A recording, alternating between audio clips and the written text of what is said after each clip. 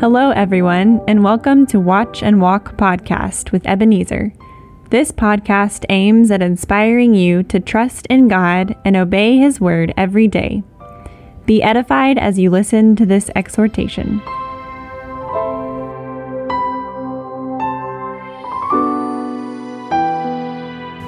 Hello, friend. This is Ebenezer, and I believe God's grace is keeping you well. My wife, Juta, once said to me, and I quote, "If we humans only paid attention, we would be amazed at the kind of things God says to us through life." Unquote. What she said reminded me that the things that we go through in this life can be echoes of divine messages to us. In fact, the major reason why I believe God led me to start this podcast is to remind people of how practical this Christian life is, how applicable Scripture is, how relevant Scripture is even to our life today. And so to help you appreciate this point better, I'm going to spend the next 4 weeks sharing some stories, some real experiences of some friends with you. My goal is to use these stories to emphasize or echo some divine messages or truths in Scripture. In today's episode, I'm featuring a friend called Kyle. Kyle is currently the director of operations at a company here in Texas, but then he has served the United States Air Force for 20 years. So one time I asked Kyle to share one experience in the U.S. Air Force that illustrates the Christian journey in a unique way. I invite you to take a listen to my conversation with Kyle. After that, I will join you with some concluding thoughts. Thank you so much for the opportunity to do that.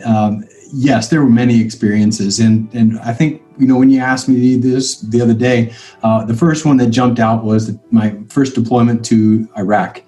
So this was in 2003. Generally, the Air Force is pretty far back in the rear. We don't generally get too close to all the exciting things, but in this particular instance, we were actually the first Air Force unit to be stationed inside of Iraq during the Iraq War in 2003.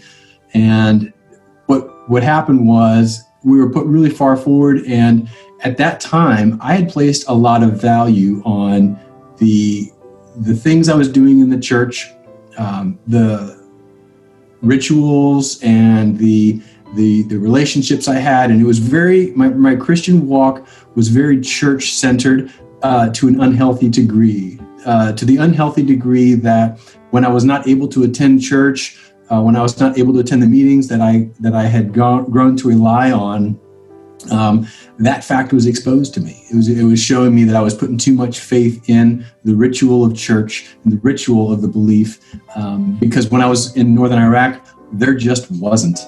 There would be weeks on end where there would be no availability, no chaplains or anything else like that. We didn't even have laundry facilities for a couple of months, let alone a chapel or a church.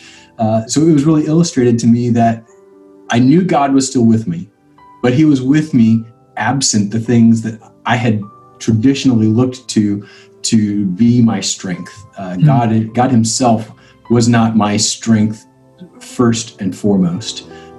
And that was just illustrated to me because even though those things that I had relied on were removed, the stress of life and my need for Him was not. That still remained. And what He allowed me to go through there was really just stripping everything away and leaving me at a place where I had nothing else spiritually except for just Him.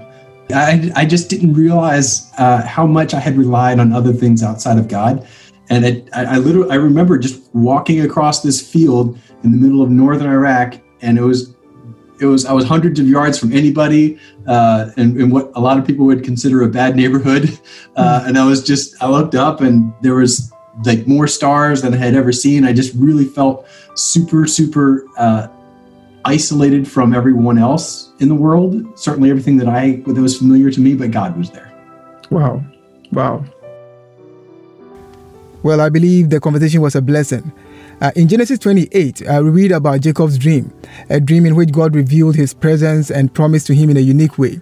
And when he woke up, he said, "Surely the Lord is in this place, and I did not know it."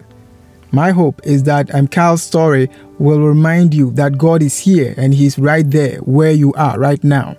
And I also pray that you be so conscious, so aware of God's presence wherever you are, that you will make worship a lifestyle and not an event. May God equip all of us to do this in Jesus' name. Amen.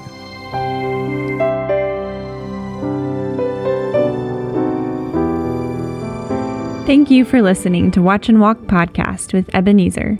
Watch and Walk Podcast comes to you this and every Wednesday. To get notifications of new episodes, please subscribe. This podcast is brought to you by Watch and Walk Ministry. Visit us at watchandwalk.org to learn more about this ministry. God bless you.